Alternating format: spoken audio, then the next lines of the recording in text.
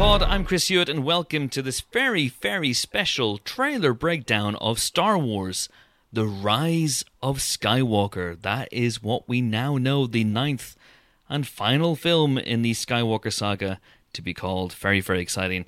The trailer and the title were both revealed yesterday, the first trailer, by the way, at Star Wars Celebration in Chicago. We didn't have time to do a trailer reaction podcast type thing yesterday, but today we have, and so some of us podders have assembled in Helen O'Hara's front room. Yes, welcome. Hello, I guess. Helen O'Hara. Thanks. Welcome. Thanks.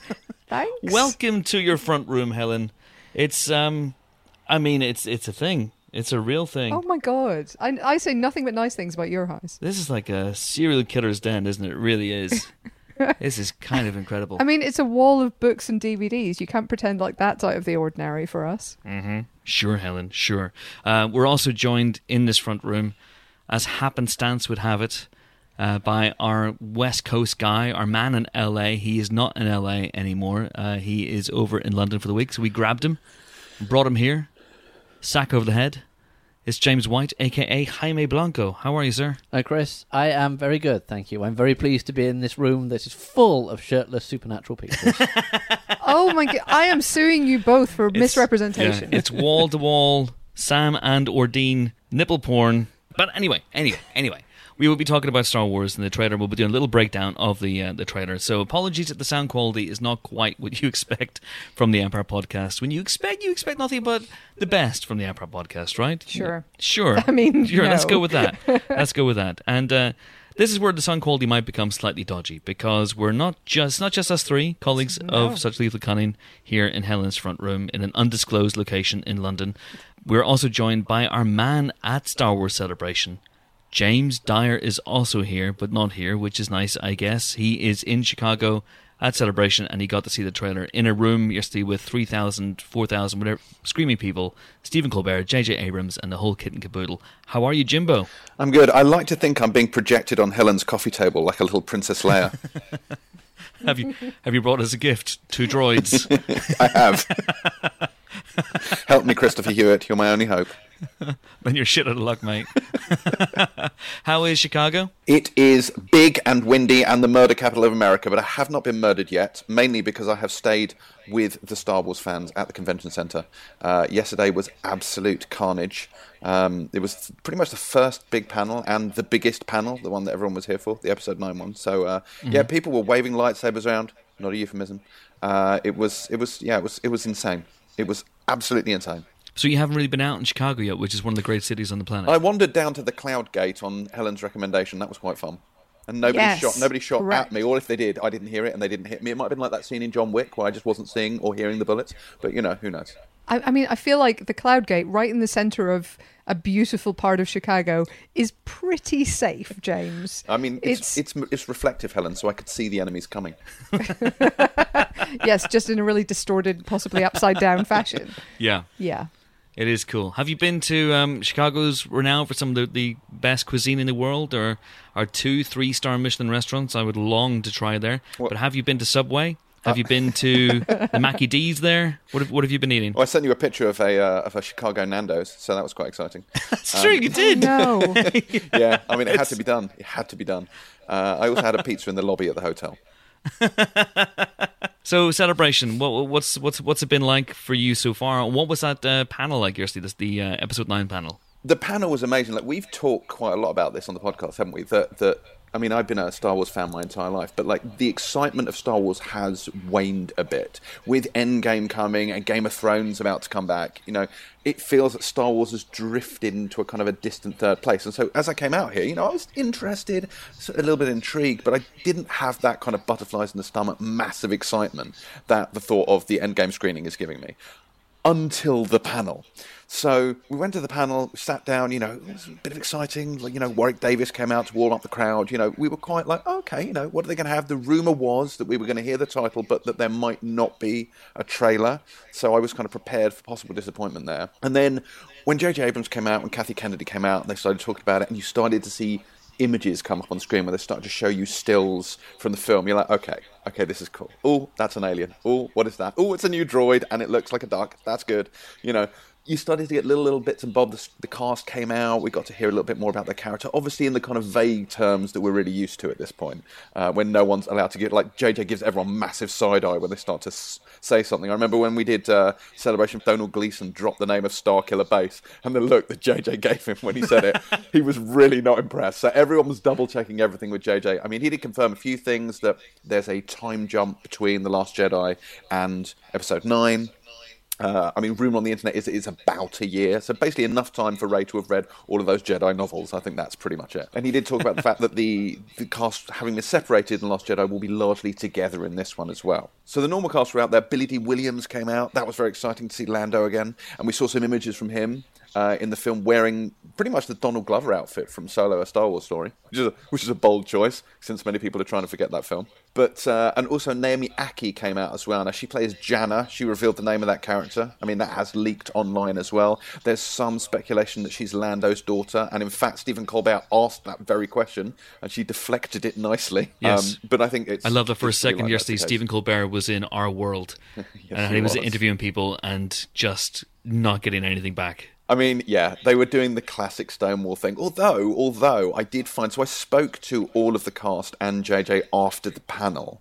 And, I mean, they certainly weren't plot forthcoming, but they were more forthcoming about some things than I thought they would be. So, obviously, the big thing in the panel was they did show the trailer. They did reveal the title. But at the end of the trailer, when he said, you know, you hear that laugh, you hear the Emperor's laugh. So you're shot off, like, the destroyed Death Star, and you hear the Emperor's laugh. And that gave everyone chills. But what gave us more chills was then you see a little figure wanders out onto the side of the stage, and it's Ian McDiarmid.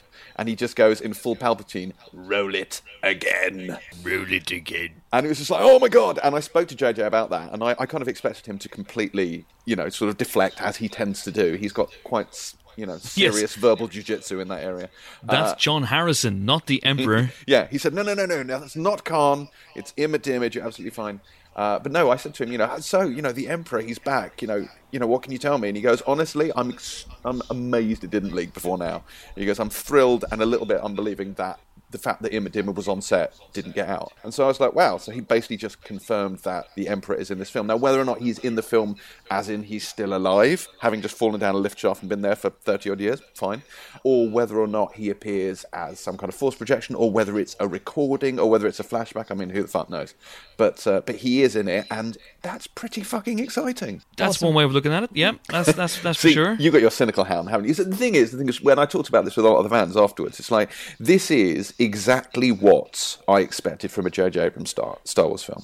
Like, in the same way that The Force Awakens, it was really, it felt almost like a tribute to the original films. And I think Rian Johnson stepped away from that. And it's funny how people reacted so negatively to The Last Jedi, because I think The Last Jedi, what it does is intellectually, it's a Star Wars film in every way that matters, and it's what a future Star Wars film could be. But emotionally, it didn't connect with a lot of people because it didn't feel like the Star Wars they knew, which is why I think it's really smart that Kathy Kennedy's given Ryan his own trilogy, sort of a more forward-looking, not backward-looking trilogy, because that seems to be where his strength is. Whereas obviously what JJ's done for this film is he's looking back at the emotional, echoes that he can draw from people. So calling it The Rise of Skywalker, having the Emperor in it, it's familiar touchstones again. And yes, some people will probably dismiss that as massive hackery, as they did with The Force Awakens. But honestly, this is what I want from this final film. And I find it really exciting. I mean, yes, it could be horribly cheesy. We've all read enough expanded universe novels. I say we all. I have. Like Dark Empire, where the Emperor's cloned himself and he can't get rid of him. There's a lot of that stuff out there. But I'm assuming from this that it will be a more sophisticated film, that it will be a more sophisticated story. And of course, that must be the case, given that it is co-written by the author of Justice League.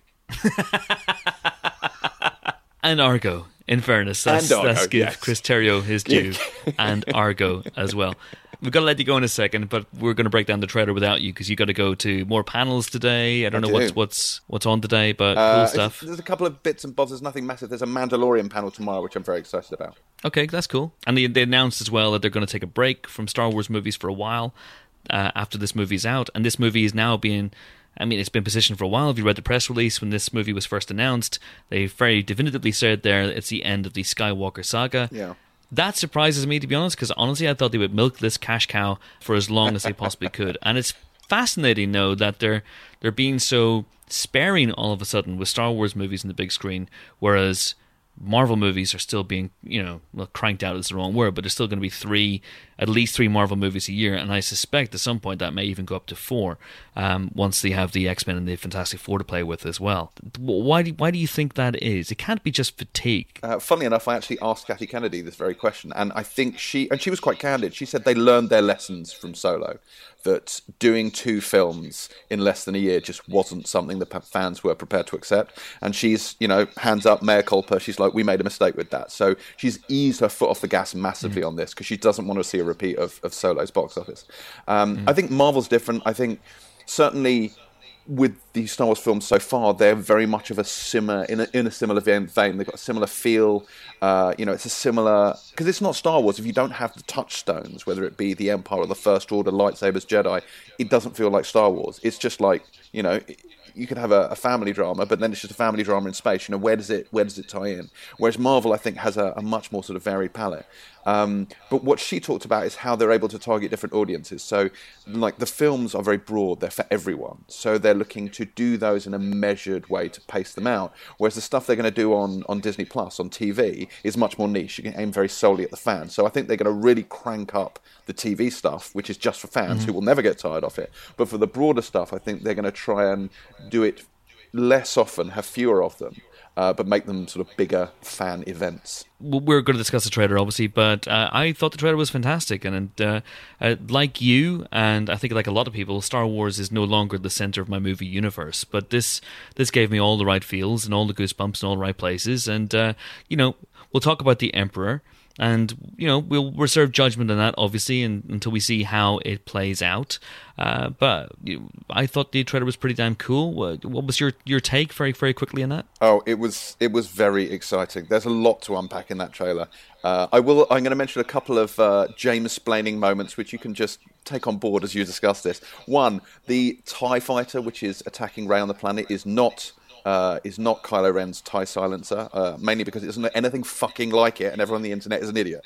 It's a TIE interceptor with First Order painting on it, so it's a standard TIE interceptor. Who's flying it? Couldn't tell you, but just bear that in mind. I think it's interesting that Rey still has the blaster that Han Solo gave her, presumably more for sentimental reasons, since it is clumsy and random and not like a lightsaber. So that's quite interesting.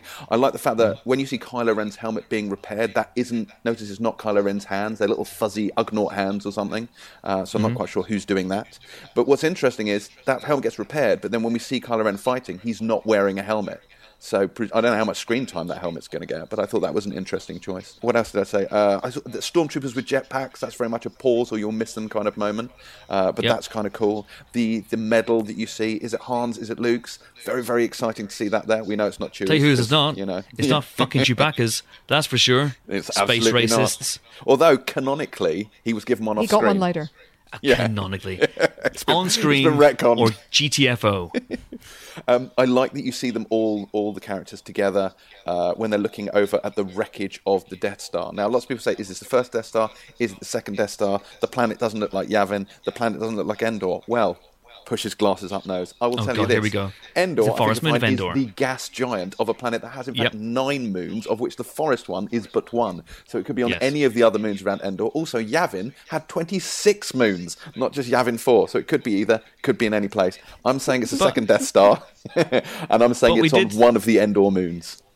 We did see both Death Stars were reduced to their component parts. Yes. Pretty much to atoms, in fact. So you think someone would have noticed had there been a massive chunk of it that had just kind of floated down to a planet's surface. It was very far away. We couldn't make it out. Clearly that's what happened. Far away, in fact. Yes, but loads of good stuff in that trailer. I really liked it. The title's an interesting one, though.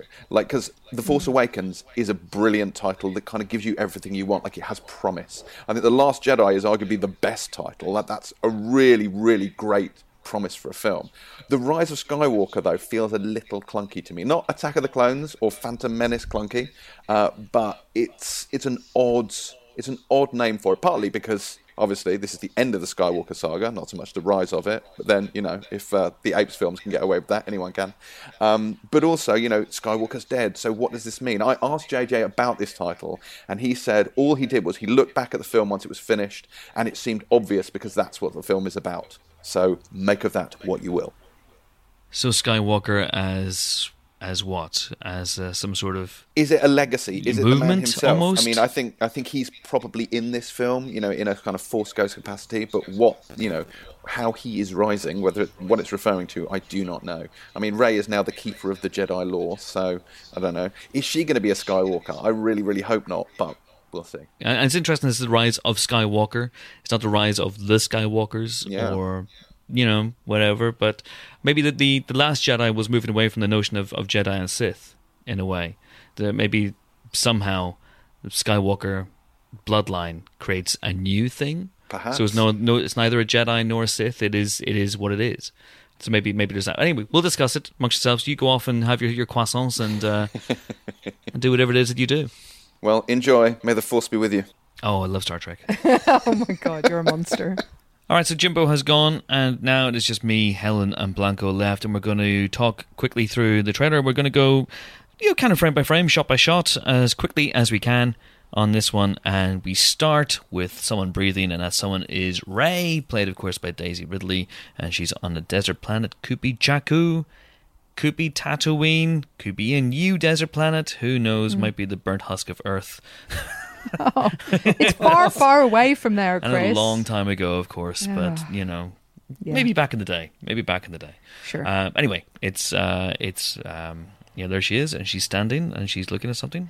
Breathing heavily. She's been running or something. And a definite echo of the original Force Awakens teaser, obviously. Yeah.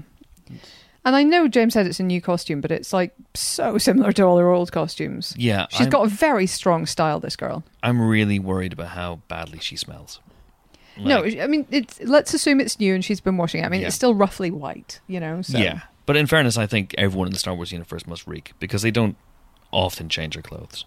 Oh, but you don't often see them eat dinner either, but they're not starving. Or go to the toilet. Exactly, and I'm okay with that. Okay. So. Anyway, so this is a cool visual conceit with which to start the trailer. We can see that she's preparing to face off against something, but it is not a person, it is a thing, it is a vehicle, it is a TIE fighter, TIE interceptor type thing, streaking towards her across the desert.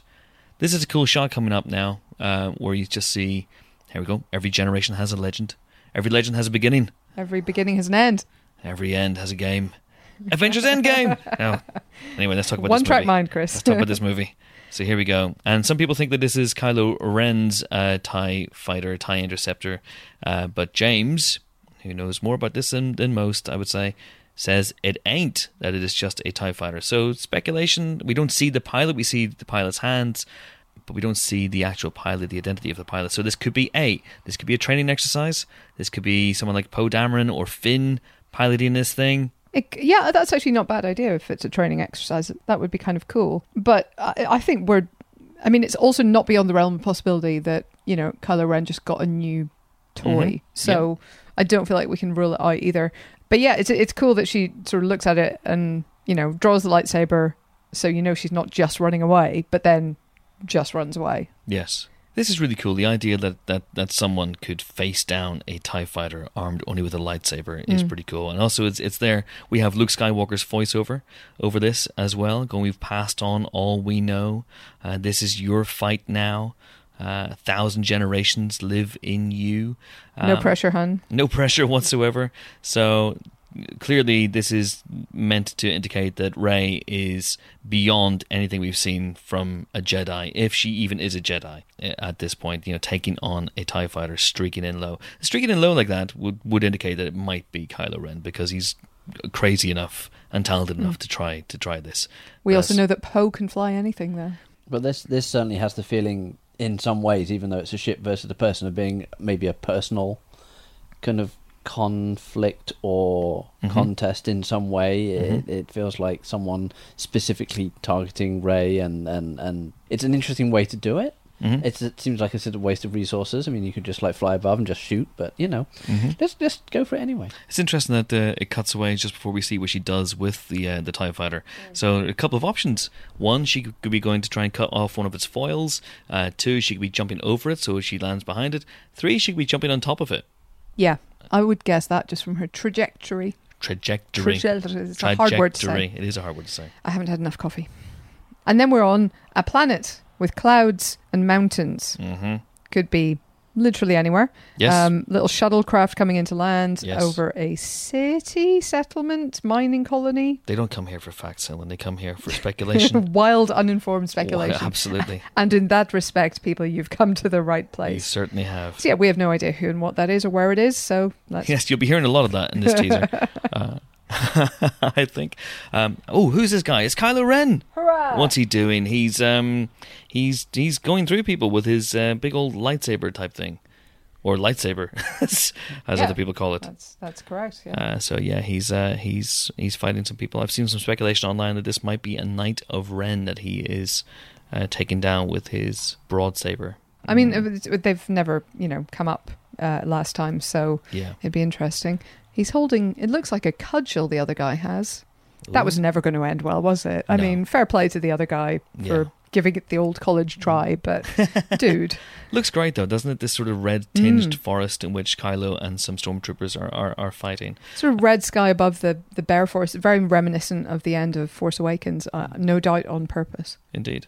There are things that I don't want to see in this movie, and I don't want to see Kylo Ren become a good guy. I don't want to see him be redeemed. I don't want to see him go down the Vader route, because quite frankly, I think some of the stuff he's done is beyond redemption. So this indicates that maybe he's not, that maybe he is embracing his destiny even more as a bad guy. And the next shot as well is interesting. I actually agree with you. I was all for his redemption up until about halfway through the last film, and then it was like, nope, done with you. Do you know what it was for me? It was the What was moment it? he stabbed his dad through the chest. that was I pretty thought much. after that, I was even, there's still room here, there's still a thing that could happen. I still think we're kind of watching his story to a large extent, but I don't know that it's going to be, happy family reunion anymore at the end. So then we have Kylo Ren's helmet being repaired. Now, this is one of the first indications for me that J.J. Abrams, the co-writer and director of this movie, might be walking back some of the stuff that Rian Johnson did in The Last Jedi. The Last Jedi, of course, was not well received by some Star Wars fans. I like the movie a lot. I think it's the best of this, best of the two we've had so far, the two new ones. I'm not counting Solo for obvious reasons, or Rogue One for obvious reasons, the Skywalker movies. But his helmet was pretty much unceremoniously destroyed, and here it is being patched back together again with a kind of red patchwork of scarring. Yeah, it's like that Japanese art form where you repair broken china with gold. It actually adds to the look rather than detracting from it. The whole, let me just get into the whole Last Jedi thing for a moment, because that is my only real quibble with the film's title. I have no quibbles basically with this trailer, apart from, I guess, the same issue, which is, I think it's really important that the people who criticised The Last Jedi for not great reasons don't feel empowered. And I worry that this title and some of, the idea that they are walking back, that they're ashamed of The Last Jedi, I worry that empowers those people, because they are bad for the world, in my opinion. Don't cater to dickheads. Don't cater to... And I'm not... This is not directed at everyone who had problems with The Last Jedi. I know very many great Star Wars fans who just didn't love it as a film. That's absolutely fine. My worry is if you are seen to be pandering to sexists and bigots, that would be bad. So I just hope that they can tread that line of telling the story that JJ wants to tell, which may well be different from the one that Rian Johnson kind of left him with, but don't sort of let those people think that they're the reason you're telling it, basically. Precisely. Do not pander to sexist bigots. Do pander, though, to sexy bigots. No, They're the best ones. No bigots, Chris, No? remember? No Okay. bigots. Big sexists? No, again, sexist. Neither? Okay, all Big right. Sexy Sexy OTs? I don't know. No, there's nothing none of that needless sort of stuff. No. There's only one sexy OT, as far as this is concerned, and OT in this case stands for the original trilogy. Am I right? Okay, yes. Blanca, what do you think of this so far? Yeah, it is an interesting little teaser. I mean, it's the whole Kylo Ren helmet thing is interesting. It does seem to suggest a little bit maybe that there isn't quite the same creative sort of oversight that there is always at Marvel, which feels like a coherent sense of a story just unfolding just in different ways across different movies. This one, I get it. They're trying to let the filmmakers do their thing. They let Rian Johnson do his thing, which turned out really well, in my opinion. And now they're sort of having, admittedly, JJ, who came in quite late because obviously Colin Trevorrow was supposed to be doing this movie. He's getting to reestablish his stamp on the world and what he wants to do with it and Star Wars as he sees it through his filter, through his years-long fandom of it.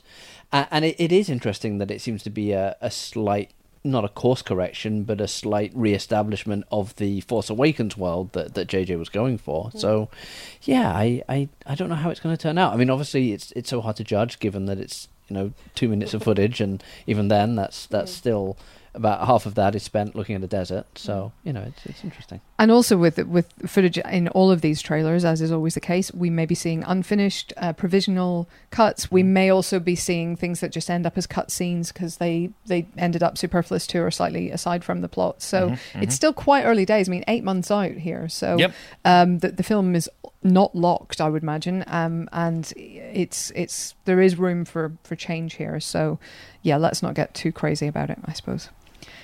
And then we find, Poe and Finn, the BFFs, the true loves, destined to be together. In another desert. This looks like it could be the same planet, right? I think this, because J.J. Abrams has apparently said that the main characters are together in this movie, and they've, obviously Rey is on her own at the beginning, but I'm guessing they won't be bound together for the entire thing, but they seem to be going to a desert planet, and maybe Tatooine makes sense.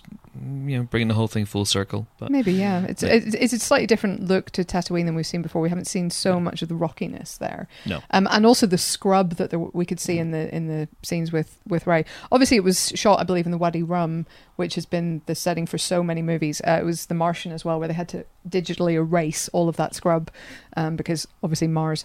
And not to channel James, but they are shooting Dune there right now. Oh, there you go. You see? Dune mention, just because James didn't bother. Oh, that's outrageous. If he did, I would have cut it out. So now we have BB-8 and his new fuck buddy, D/O. I mean, his new buddy is adorable. It looks more like a dog. It looks a little bit like the Fritz the cat kind of design of things. That sort of those. And the other thing, everyone keeps saying, it's a duck. If you look at it from a certain angle, it looks like a megaphone to me, a megaphone on a wheel. There was a picture up, I think, during the panel, which showed the various developments of this character, and there was one that looked directly. There was just a sketch of a duck in the middle of all of those designs, and I think they're going for a ducky feel. Well, Ducky was the best character in Pretty in Pink, so. That makes sense. Not that duck, Helen. Not a different duck. Entirely different duck. Donald Duck. Daffy Duck. Oh, right, like a duck. Digital duck. Okay. Yes. Honestly, I'd still say from a certain angle, megaphone. It looks like a little tiny megaphone. It looks like JJ was running around shouting through it at the actors. And they grabbed it off him and stuck it into the movie. Yeah. All right, let's move on. Chewie and Lando piloting the Millennium Falcon, and Lando, played once again by Billy D. Williams, the greatest on-screen Harvey Dent, is back and seems to be loving it. He's having the time of his life. Yeah, he seemed to be really enjoying it yesterday on the panel as well. So that's a lot of fun. So the saga comes to an end, which is interesting. We'll discuss that because I honestly thought that this would go on forever, the Skywalker saga, but it doesn't seem to be, and that's a good thing. Sometimes things should come to an end, like this podcast, but we'll keep on going for a few more minutes. Then there's another desert thing, and these are stormtroopers on jetpacks. They're kind of flying stormtroopers. This seems to be the next evolution. Now we have a shot. This is a cool shot. Someone said likened this to Mad Max Fury Road, and this is Poe, played by Oscar Isaac, of course. John Boyega, Finn, and Anthony Daniels, C-3PO, and they are on some sort of flying skiff barge thing. So echoes perhaps of Return of the Jedi here, but this is a pretty cool shot. Yeah, I got exactly that same feeling from this. It does look quite Tatooine. That's why maybe we're thinking that, in terms of the vehicle as well as kind of the landscape, it looks really Tatooine-y. And also a little bit mummy-esque. I mean, especially in Poe's outfit, that is full on Brendan Fraser right there. He has changed his clothes. He really has. He's the Nathan. People have been comparing him to Nathan Drake all over the shop. I mean, he very much. He's basically channeling Nathan Drake, Indiana Jones, and Brendan Fraser in The Mummy, of course. Yeah. All of them good things to channel, and of course Poe washes because he's busy getting busy with everybody in the galaxy. I think we've already decided. Is that just in my head? That's not just in my head, is it? I think that might be the fan fiction you've started writing already. That's canon. That's canon. I feel like canon. that's canon. Yeah, absolutely. He and Leia definitely. He's even had a go at D.O. There we go. There's something's crashing here. That looks like a Star Destroyer of some kind. Yeah, it's interesting. We're still in an atmosphere, but there is a big thing there in the background. Yeah. Then we have a shot of someone we think is Leia looking at a medal, which is one of the medals that was given to Han and Luke, but crucially not Chewie. Then we know that Carrie Fisher will be in this movie, and they're going to use deleted scenes from The Force Awakens. So here's a shot of Carrie Fisher as Leia hugging a crying Rey. And it obviously, I'm not entirely sure how they're going to wrap up Leia's storyline in this. I'm not entirely sure I'm ready either, but okay, let's give it. Do you think this is sort of material taken from the post-Han killing, quite possibly, yeah, section? Just the two of them bonding over this. There's just shared loss. Yeah, and they maybe just switched the location with some digital jiggery pokery. That was my question. Whether they've taken the layer that was shot and are sort of digitally tinkering with that, as opposed to doing the Rogue One, fake layer. They're just sort of taking the performance and digitally doing different things, and maybe adding the odd sort of line here and there of ADR if they can, or switching over lines you already recorded and doing it. It'd be fascinating to see if they really pull it off. It could be amazing. I mean, it tugs at the heartstrings even now. Just looking at this little one moment of them hugging, you feel a little bit choked up. So yeah, it's a lot. I'm not ready. But then, everybody together. Now, Can we go back to last shot, that group shot of them, actually? Let's do it. So everybody, this is interesting because I feel like on Star Wars, every planet is one thing. Like if you're a desert all over, which, I mean, yes, from a, actual geographical point of view makes no sense really. But you've got to wonder if they're on a different planet here in terms of... Yeah, I'd say this is probably a planet we've never seen before in the Star Wars universe. I think there's probably 2 planets. I can't imagine there's a third desert planet. So this is going to be either Jakku or Tatooine. But yeah, this seems like a brand new planet. So this is a group shot. We see Chewie, we see 3PO, we see... I'm probably mispronouncing this, probably D/O, or I'm going to call it D-O. There's BB-8, Poe, Finn, and Rey. No R2. No R2, no Rose either, who we do know is in this film. Yes. She was, specifically said to be in this film on the panel yesterday. Over this, we have Luke Skywalker, and I think this is new dialogue. We know that Mark Hamill's in this film, and we're pretty sure he's going to be some sort of Force ghost or something, and he's saying, we'll always be with you. And he says something along the lines of, because I'm not listening back to it verbatim, he says something like, nobody's ever really gone. Yeah. And over this, we see them looking at what looks like a wreckage of a Death Star. We don't know which Death Star. Probably the second Death Star. It looks much bigger than the first Death Star, for one thing. So I have questions about this. I have questions. I also. mean, because if the Death Star is the size of even a small moon, I mean, assuming we're not talking like one of Mars's moons that's like 5 miles across, we're talking like quite a big thing. So the deflector dish kind of thing, what's it called?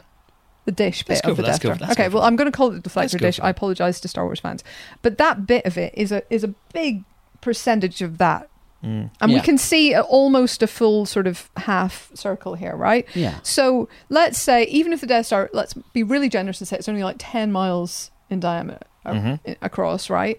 And the deflector dish is maybe only like 2-3 miles. This is still like a 5-mile section. So if that landed in that ocean, you would expect... I mean, that's bigger than the meteor that killed the dinosaurs. I'm just saying, this planet looks fine. Yeah, but it wasn't travelling at the speed of the... meteor that killed the dinosaurs, was it? It would have been travelling at something. Explosion. Yeah, it would have been, because it was exploded and then it came down through the atmosphere and it would have accelerated presumably through the atmosphere. They haven't thought it through. I'm just saying they haven't thought it through. They haven't thought it through. There's still time to go back and just change it entirely, or just shut the movie down. Guys, shut the movie down. I appreciate your hard work and thank you for coming this far, but you fucked it. And so that's it. There may be scientists out there that can explain it to me, and if you have a good explanation, we're back. Please tell me. We're back on. You can start work again. This is all fine. But because hope you enjoyed your 30 seconds off there, guys. Luke says nobody's ever really gone, and then the screen cuts to black, and then we hear a familiar laugh. I don't know if anyone's seen the cut that someone has done where it's Seth Rogen's laugh, which is very funny. And it is the Emperor's laugh, and Ian McDiarmid is indeed in this film. And how do we feel about that? I have concerns. I have worries. I don't want this to become fan service, and I'm pretty sure that at certain points when we were recording Last Jedi and Force Awakens spoiler specials, we probably expressed concern or dismay that the Emperor might show up at any point, because that would be a fairly, on the surface, creatively redundant decision. Well, I mean, yeah, look, I like, you know me, I like when things are just done and then done with and don't come back a million times. I don't love, you know, this continued resort to things that are familiar over things that are new and fresh. That said, it can work really well. There are times when we have, you know, been scared of such, you know, reappearances, and it's actually worked out really well. It's possible to do it really well. We've got to hope that that's what this does. I mean, are we going to have kind of warring Force ghosts here, or is he going to physically be there? Because we haven't had a Sith Force ghost. And there's some theory, isn't there, why that can't happen? It's almost not a religious thing, but there is a reason for it. Something they're not so close with the Force that they can do that, or something like that. I'm just worried that there's going to be a Force ghost thrown down a giant shaft, because honestly, who wants that again? Yeah. If they're going to bring him back, it has to be to do something different. There has to be something different, and especially having finished Solo with a reappearance of a character thought dead and throwing down a giant shaft, maybe we should have thought, you know, why do we need another character thought dead and throwing down a giant shaft to come back at the end of this movie? Maybe it's not the end of this movie. It's a little concerning, but again, it is all in the execution. So if they can do something great with him, and he's obviously great. Yeah.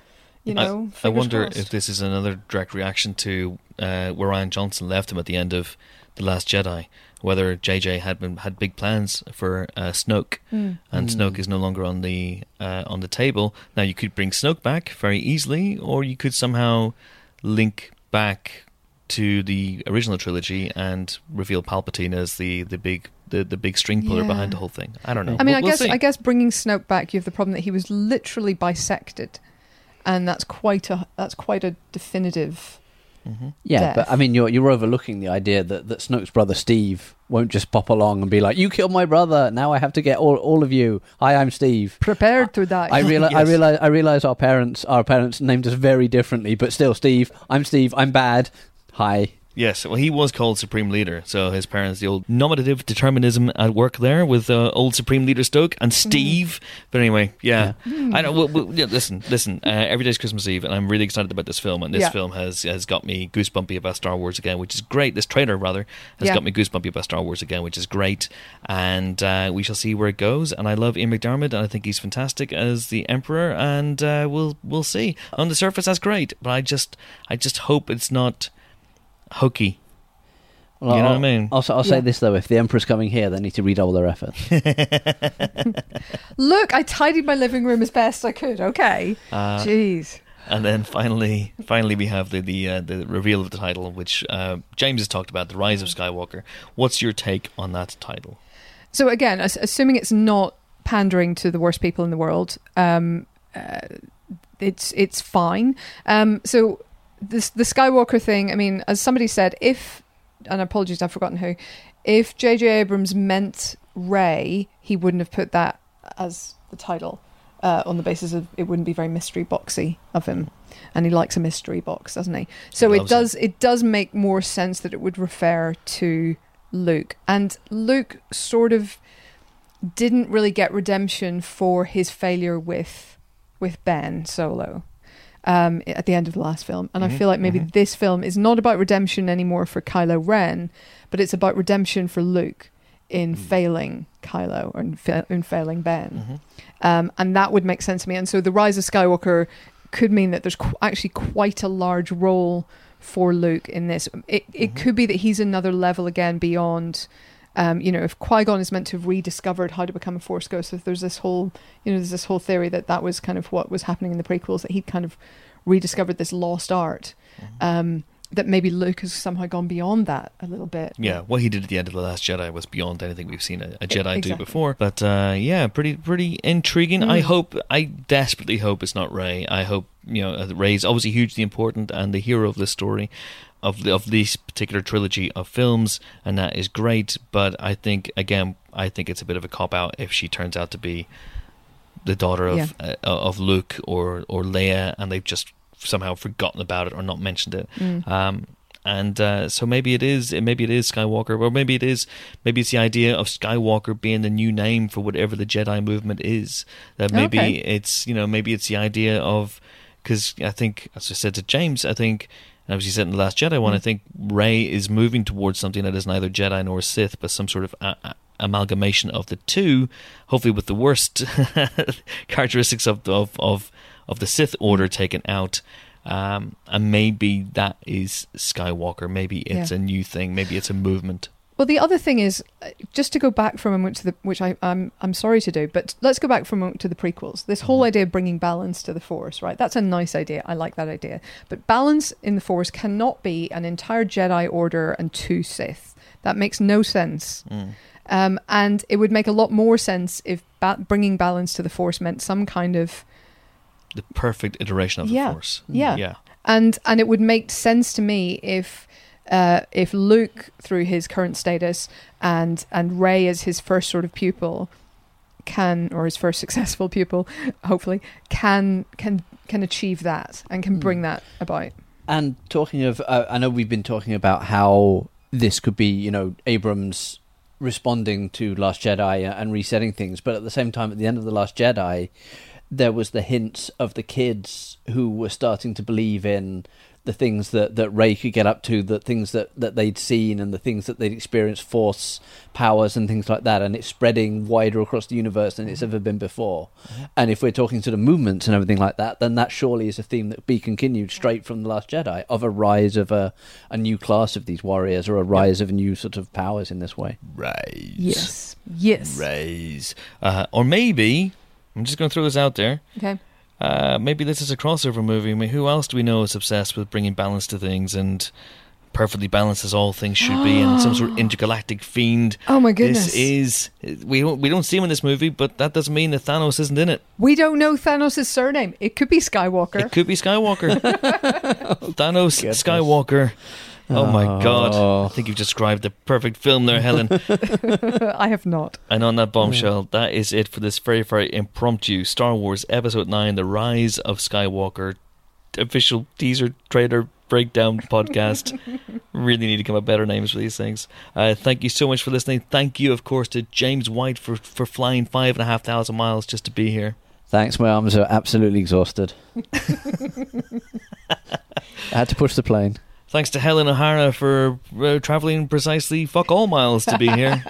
It's been a long, tough road, but I got here in the end. Yeah. All the way downstairs. Yeah, tough. And it's goodbye for me, who had to travel an undisclosed distance to be here, because just over this a mile. is an undisclosed location. Just over a mile away from your undisclosed location. Yes. Anyway, thank you so much for listening, and our next podcast will be up on Friday. So see you then. Hurrah! Bye. Bye.